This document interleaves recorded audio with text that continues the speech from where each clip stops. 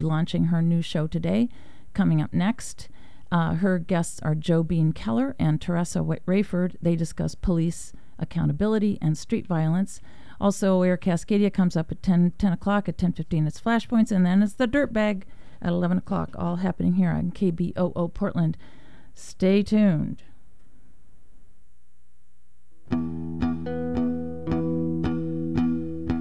KBOO Community Radio is proud to co-sponsor the comedy show Mental Health at the Mic on Wednesday, October 10th at 7 p.m. at the Helium Comedy Club in Portland. Mental Health at the Mic is a comedy show to benefit stand-up comedy classes and socialization programs for Portlanders with mental health challenges and experiences. This 2-hour comedy event will feature several stand-up comics who will perform jokes about their mental health experiences.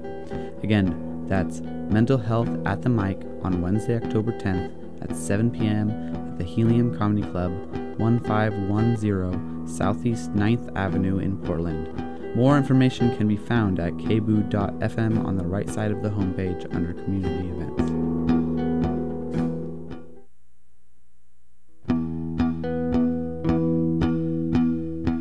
KBOO Community Radio is proud to co-sponsor the comedy show Mental Health at the Mic on Wednesday, October 10th at 7 p.m. at the Helium Comedy Club in Portland. Mental Health at the Mic is a comedy show to benefit stand-up comedy classes and socialization programs for Portlanders with mental health challenges and experiences. This 2-hour comedy event will feature several stand-up comics who will perform jokes about their mental health experiences. Again, that's Mental Health at the Mic on Wednesday, October 10th at 7 p.m. at the Helium Comedy Club, 1510 Southeast 9th Avenue in Portland. More information can be found at kboo.fm on the right side of the homepage under Community Events.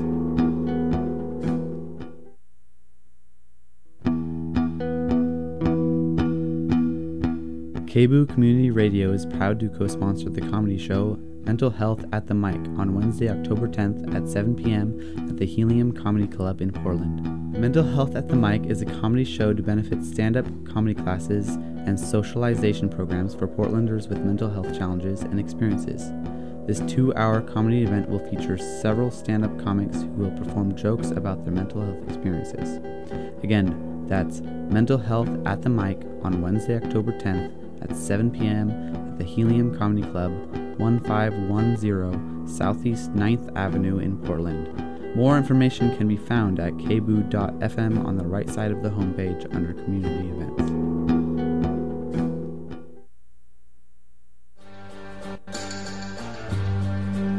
KBOO Community Radio is proud to co-sponsor the film screening of Mother, Daughter, Sister on Saturday, October 13th from 4 to 6 p.m. at Cinema 21 in Portland.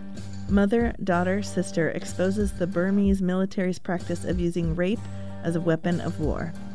Testimonies from survivors, witnesses, and activists explore the far-reaching impact of sexual violence upon women and communities as they call for justice and a unified stand for an end to impunity.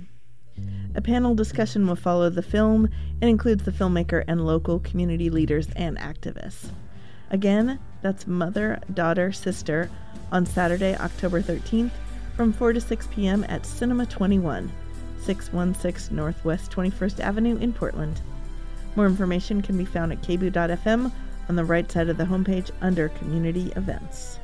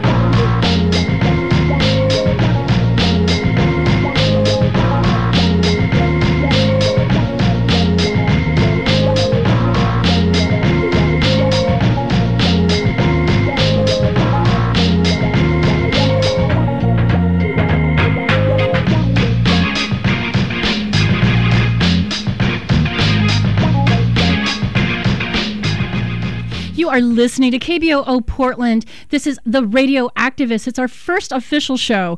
I am Lisa Loving. Our guests today are Jo Bean Keller. Hello, Lisa. Hello. And Teresa Rayford. Hello. Thanks for being here. Two of, I'm going to put it out there as two of the most experienced and important police accountability activists in our area, going back decades. This is a show about activism. This is a show about getting active, getting involved, and the goal of this show is that you'll listen and you'll do something productive. So I just want to jump in here. Teresa, I think you have a headache right now. Is it possible? Oh, I'm good. Okay. Good. What's going on with you today? I'm overwhelmed, really. I looked at the update that you did in regards to the show, and you mentioned that there were 10 shootings just in the last week or the last month, and just things like that for someone who, September 26th was the anniversary of my nephew's death. Someone who was inspired to activate following his murder. It's a trigger. It's that time of the year again. It's like every year around this time, we're dealing with an uptick and an uprise in shootings. And, being an advocate in our community, being there for families, it's not always easy. We don't have a lot of the partnerships and relationships that it takes to kind of offset our burden of this work. And so, you mentioned a headache. It's a stomach ache. It's a soul ache. The stomach ache, the soul ache. Jo Bean Keller, I bet that a lot of people who are listening to this show, listening to these airwaves, maybe are not completely familiar with your entire life experience. You've been in Portland a few minutes. It's been a few minutes, right? Yes. I first learned about you on the internet back in the 1990s. This blows my mind, okay? And the way I think of you is you had two beloved sons. Correct. One of these sons, now I've been reading articles again about Deontay Keller. I feel like in some of the articles that I'm reading now, Deontay Keller was shot by a Portland police officer, shot to death in 1996, I believe. Correct, February 28th. Right, right in the neighborhood where I live, right? This was the first time that I realized there was a thing, and yes, I was just woefully ignorant. But but you took your outrage and you created a website. And I'm saying this is one of the first websites, the first activist websites I ever saw. So I want to check in with you. We are very familiar with the work that Teresa Rayford has done, and I definitely want to be talking with you in depth in just a few minutes. I want to introduce people to you, though, Jo Bean Keller, because I feel as if you're a musician. I feel as if you're a health expert, a personal care health expert, and you know a lot about how this town works. So talk about. I want to open the show with you and tell us the story of what happened to your son who was shot by the police fatally and what you've done. Talk about the website. Just a brief history just of me personally. Like I say, I'll be 62 years old coming up soon, next month actually. So I've been around, living in the Portland area for a number of years. And in the process of that, I've done a lot of things. Oh, everything going all right? Yes. All good? Okay, just making sure. Yeah, so I've done a lot of things. As far as music-wise, I've always played music since I was 7 years old. But at the same time, I was boxing, I was swimming, doing high dives. So I've always been athletic as well, too. And so, but I was actually at the age of 17, I was an entrepreneur. And so my first job was selling donuts to senior citizens on my little bike route, something I created. So so I've always kind of been headstrong like that. My mom always gave me this guideline, and that was before kids. See, nowadays I would have been one of those kids where my parents would have probably been in jail because of the fact that what is he doing outside by himself? See, nowadays, if you do that, if you let your kid go down the street by themselves, somebody's going to call it and put them on, Where did you grow up? What was the street? Cook Street, Northeast Union Avenue and Cook Street. All right, go ahead. That was my Keep neighborhood, so I'm still in the neighborhood as well, too. My music studio's in the neighborhood.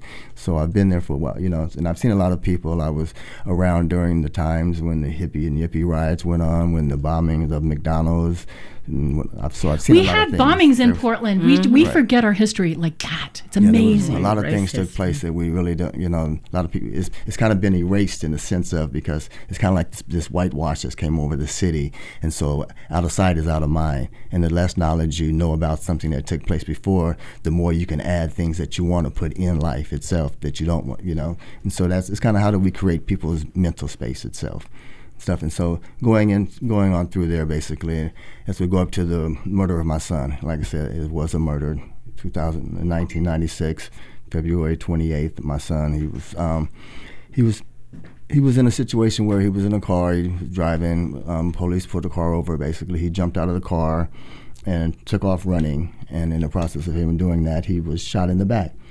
But excuse me. But in the process of that, it wasn't even the matter of him being shot in the back. It was what took place after that itself. They found him. They handcuffed him. They left his body, left him laying there as he was dying. So he was actually living during the time. Medical was called because the fire department was only like 4 blocks away, basically. They were called. They were brought to the scene, but they were not allowed in until over an hour and something after he was found. And so by that time, he had actually died in the process. And so, but a dead witness is the best witness when it comes to a situation like that, and when it comes to police murders. And at the same time, you got to look at 1996. There wasn't the big internet wave. There wasn't a lot of things taking place, and there hadn't been a police murder in many years. So a lot of people really didn't know how to deal with that.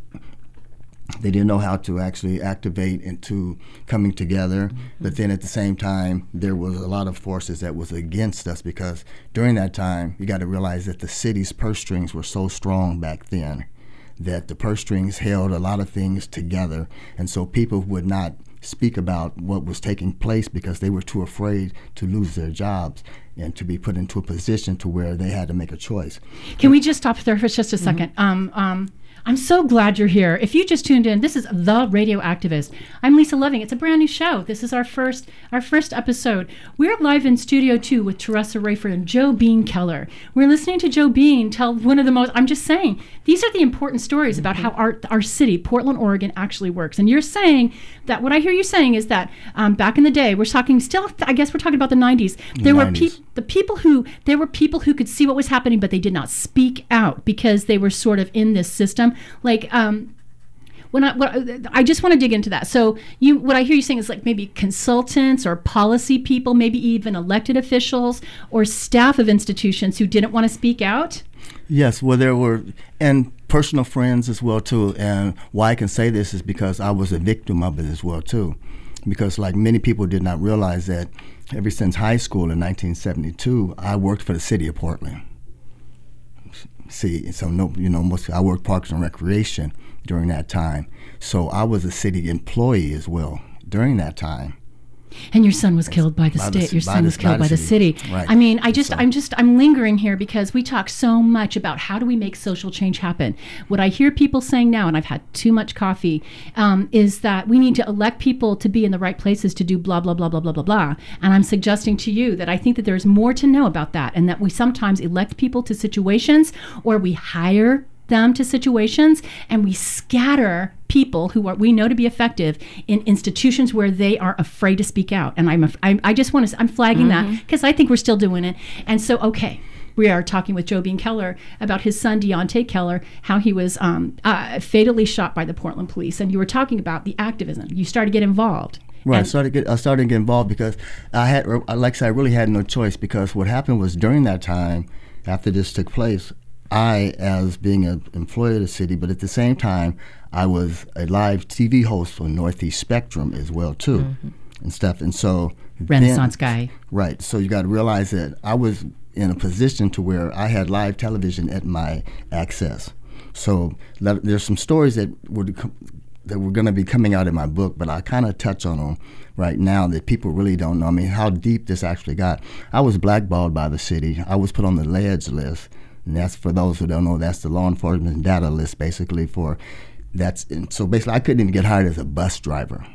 See, and so then at the same time as I was having my deposition with my attorney's office and the city attorneys, I was scheduled to, so the city attorney asked the question, like, where do you work at right now? And I was like, well, I'm actually scheduled to go back to work at Matt Dishman Community Center. The city attorneys looked back at each other and so forth, and before you know it, they're like, something's wrong here.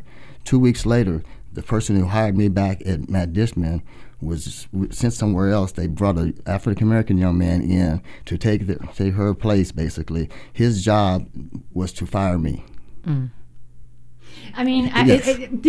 I just want to, for people that are listening right now, part of the reason why this stuff happens this way is that so many people move here, they have no idea the history. If you're listening, you may not know anything about the city of Portland. Right. This is how we do business. Go ahead. Right. And so his job was to hire me, in which that took place, basically. And I still have the letter. I have all these things undocumented and so forth.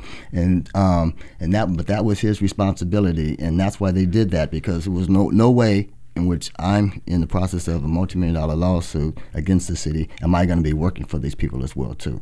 And so that's just a short snippet in that. And then you got to remember, going back to the television station, being live on air, even the other hosts that were a part of Northeast Spectrum never even knew what took place with me. I was there, the vice president of the company brought me in and had a little discussion with me and told me that, he said, well, I'm sorry, but since the city's budget is part of our budget, basically, we cannot have you discussing your son's, situation on air anymore. And so you are blackballed, you're censored, the people around you basically are also impacted. Right. And probably people who really just want a good job with the city and do a good job, they're actually being used as stooges. Yes. I have to put this out because we don't see a lot of coverage of this kind of thing anymore in the city of Portland, but I would really be super surprised. We know it still happens because we hear the gossip about it, but we don't see it reflected in the media. But these were that's fine. These were friends of mine that had to do this. Because the gentleman they hired in, he had to give the letter, had somebody else that was working there was a friend of mine to serve the letter to me, because she had to type it up and give it to me. And they were long years. They've been employees for the city of Portland for over 20 years. But like, hey, you got to remember, I started in '72.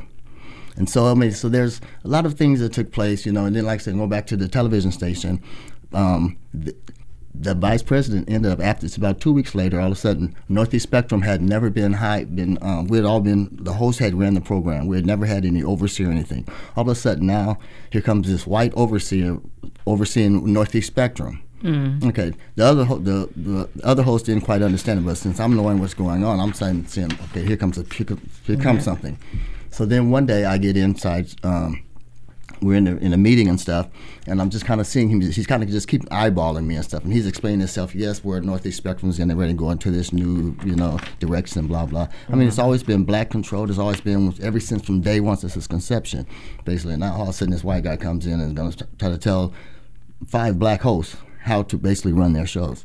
Okay, so as we're going, one day he calls me in and having this little meeting. He says, well, Joe, I'm so sorry, there's going to be some changes and stuff at Northeast Spectrum and stuff. And so we're because we were initially in a 4-host rotation, then we moved into a 5-host and stuff. And so he said, yeah, we're talking about they've been wanting to run the station back into a 4-host rotation, so we're going to have 4 hosts. So on a seniority situation, we're going to have to alleviate one of the hosts, so forth. And so I'm just letting him just continue to run his mouth, And so, because I'm fine with it and stuff.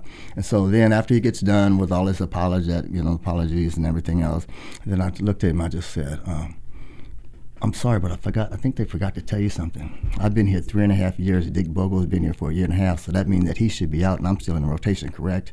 All of a sudden, that white man turned so damn red because they hired him without giving him all the information that he needed, because his job was to fire me. He's a hatchet man. He was a hatchet man. Was that cable access television at the time? That wasn't cable access. That was Paragon.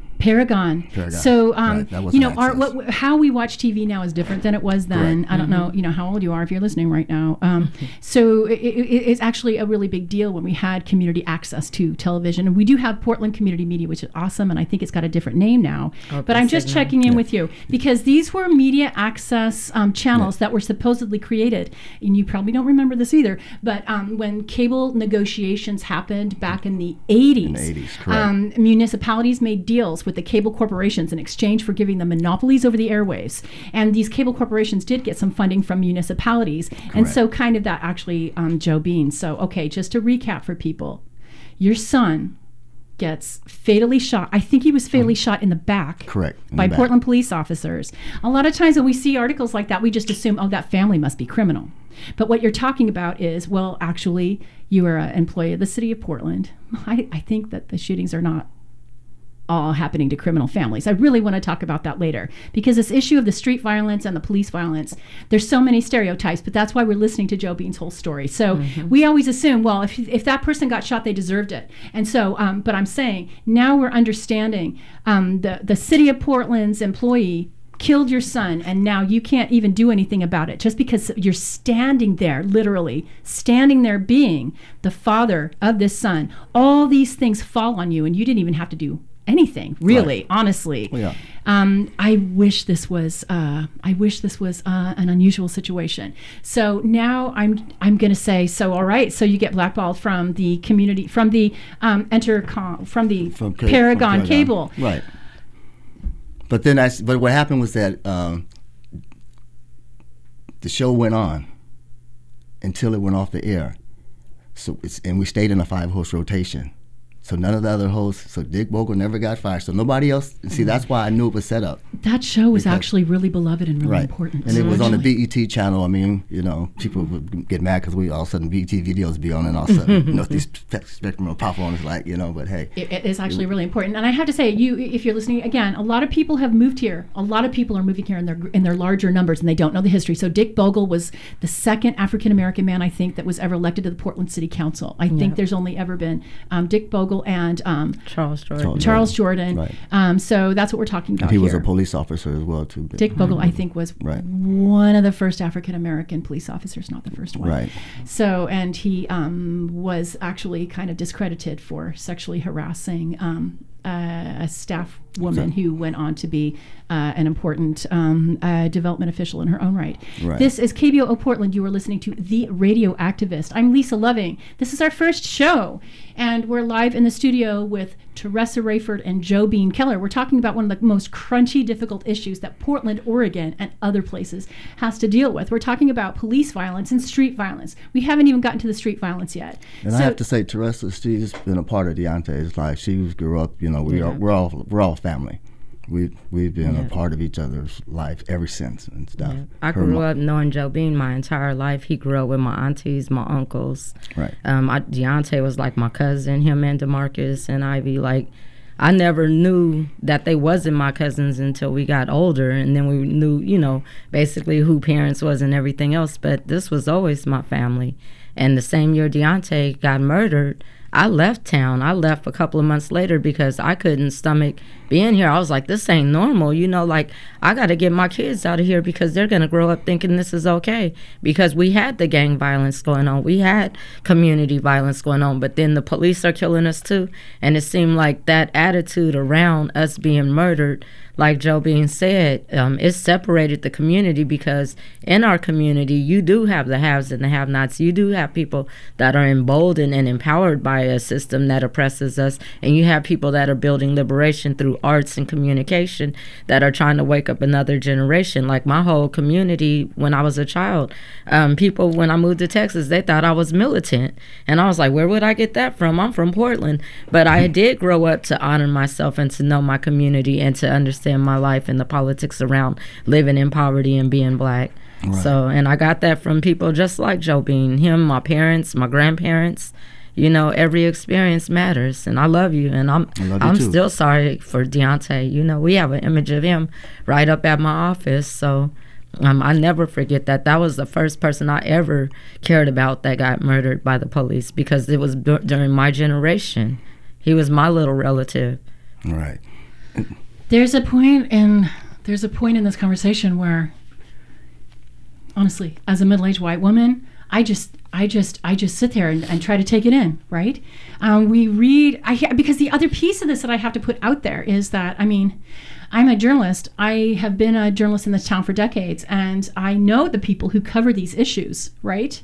At the newspapers, the radio stations, the television, and they don't understand what they're doing. Right. I have to say that if you're listening, y'all, I love you, but you don't get what you're doing. And we see these articles where people are named, and maybe they're half named, maybe their name's wrong. They're human beings, and we don't get this sense of the enormity of the crisis. Okay, I have a colleague named James Crittenden.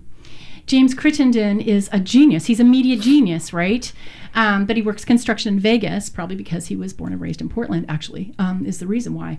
And he created a Facebook page that's called Portland Gone and Not Forgotten. Portland Lost and Not Forgotten.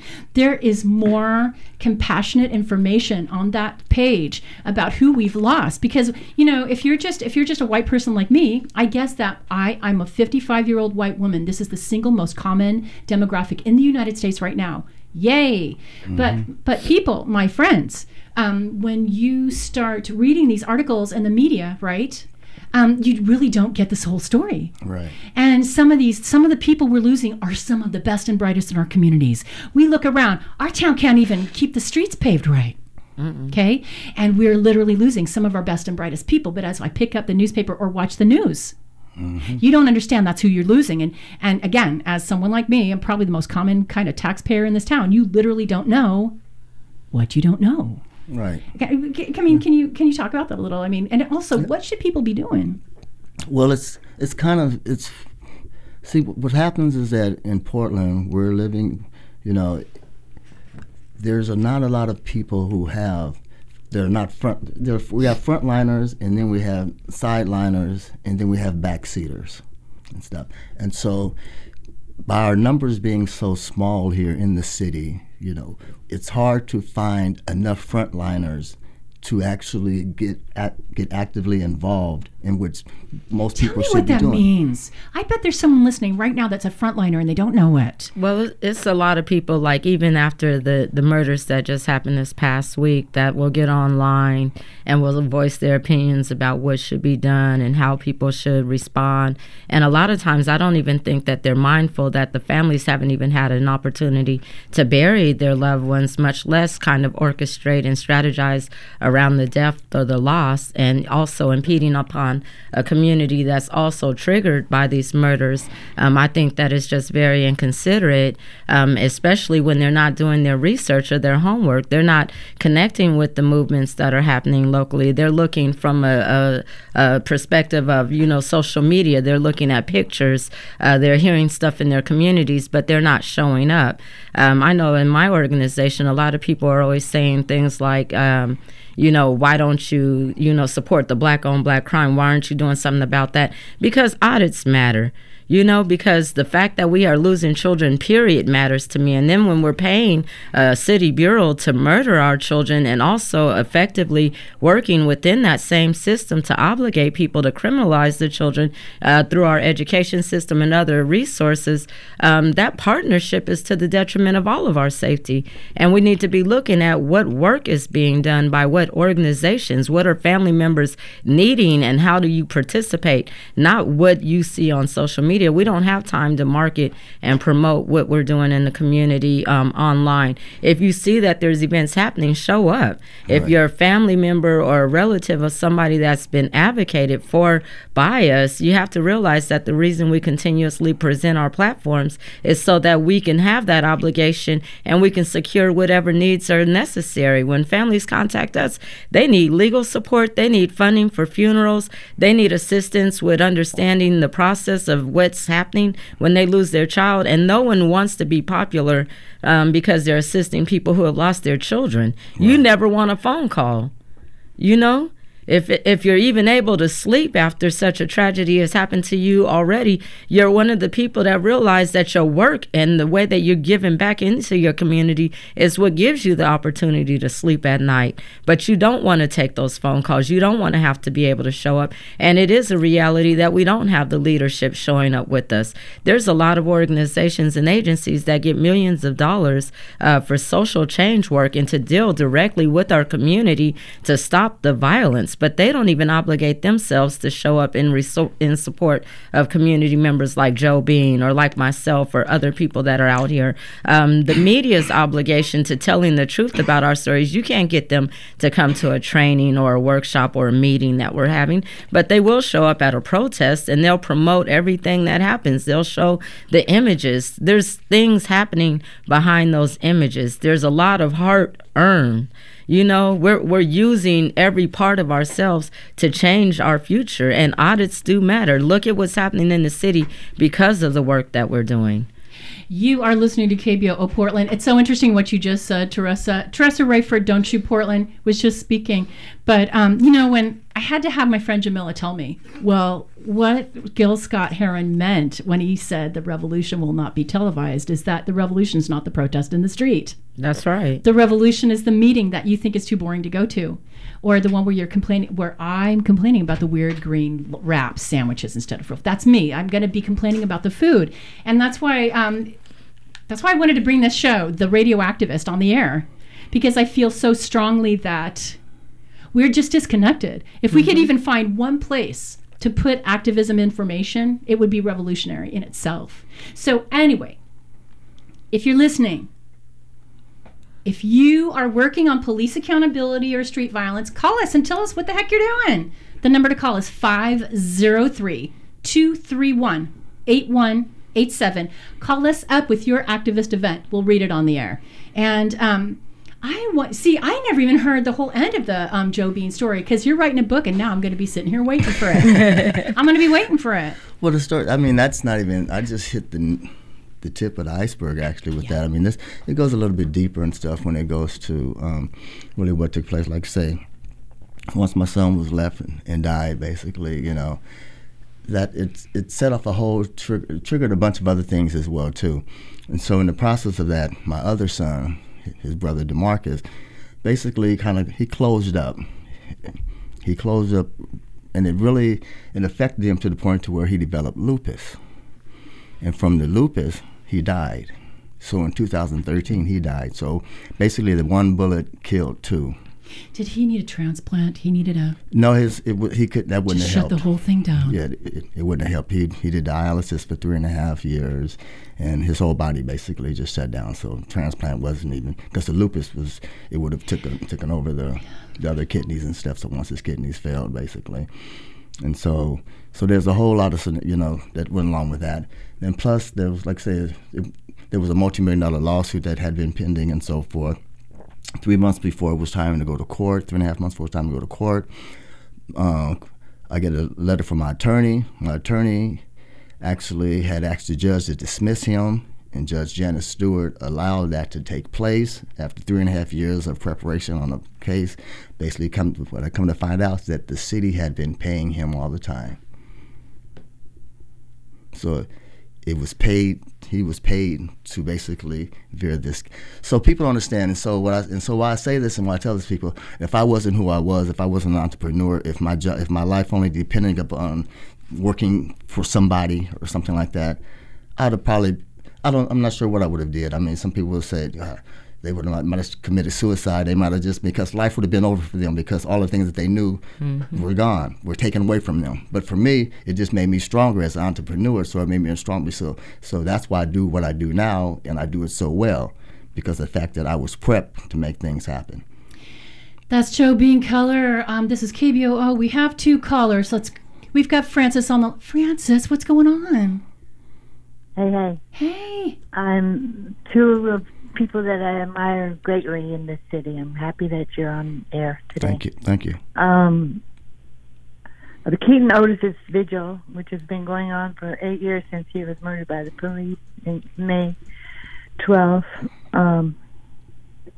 8 years ago, is this coming Friday at 6 o'clock. And it's been continuous since his father, Fred Bryant, started it.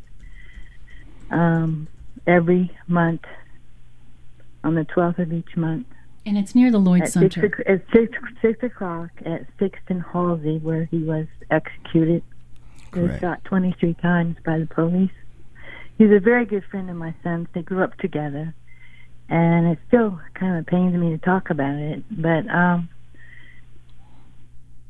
an excellent young man who was profiled by the police and followed and boxed and stopped and executed.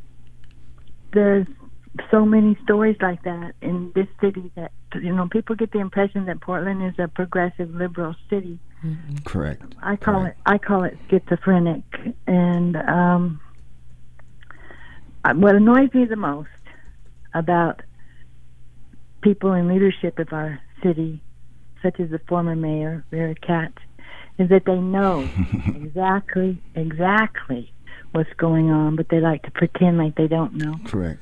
I question if Ted Wheeler knows. I'm not clear he does. Oh, okay. You probably told him. Never mind. Go ahead. He knows. Go ahead. If you've lived in the city long enough, you should know. If you pay attention, you should really know. Right. And to pretend like you don't is the most annoying thing to me.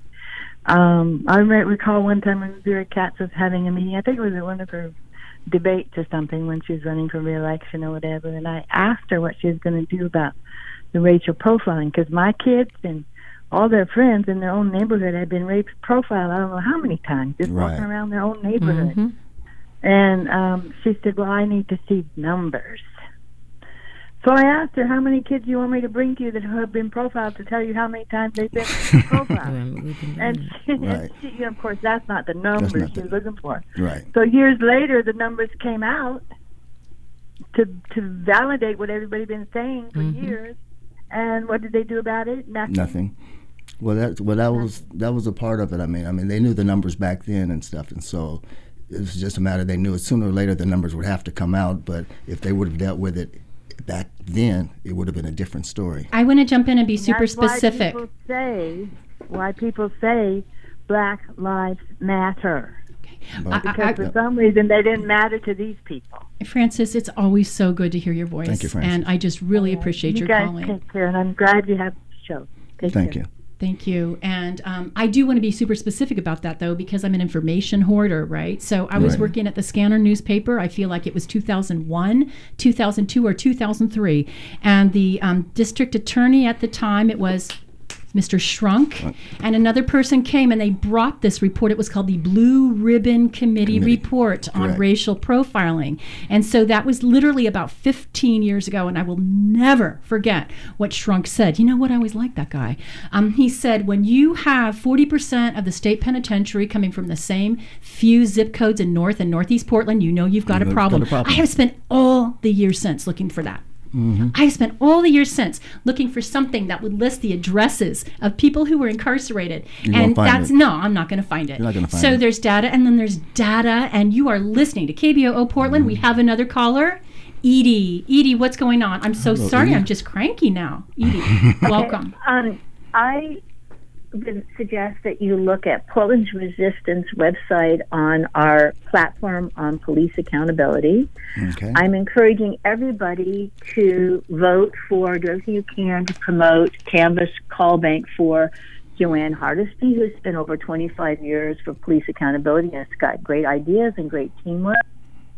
I recommend that we do all we can to support and pray for and protect Dan Handelman and Rose City Cop Watch, and you look on that website. Well, Dan Handelman's not with Rose City Cop Watch, but go ahead. He's with Portland Cop Watch. Go ahead. Watch, right. Yeah, at Portland Cop Watch, and you look on the website, and we'll see some of the statistics over the decades of police murders. And that we also look at missing and murdered First Nations, which are almost always not or having the community aware of and acting on. And I also encourage folks to give support to the Pacific Northwest Family Circle of members that have beloved ones murdered by cops. If it's not appropriate to show up, give money, give food, give art supplies, for the kids. Some kind of support. And also look at a lot of the folks dealing with different addictions. It's because of pain, because of abuse, interpersonally, but also systemically in police brutality. All right, Edie, I just really want to thank you a lot. we're going to get back to the show, and I appreciate your call. Edie was filled with ideas for how to get involved. I also want to jump in there and say that actually this Friday is the 9th annual Teaching with Purpose Conference. Correct. We're talking about police accountability and stuff like that, but you can't talk about police accountability and violence without talking about the education system. So I have to say that the Right. Teaching with Purpose Conference is a very big deal. Incredible. Our friend already talked about the Keaton Otis Vigil. It's Francis was talking about that. It's this Friday at 6 at Northeast 6th and Halsey. There are a few other things happening. There's the Rally Against Denaturalization. That's Saturday at 2 at McAdam Avenue. That's at the ICE headquarters there. If you haven't been to the ICE headquarters, go check them out. That is some gnarly stuff. And there's a few people that are having events to support candidates. That's great. There's at the Middleman Jewish Community Center on Sunday, there's War Criminals Not Welcome Here. That seems really cool. That's at 6.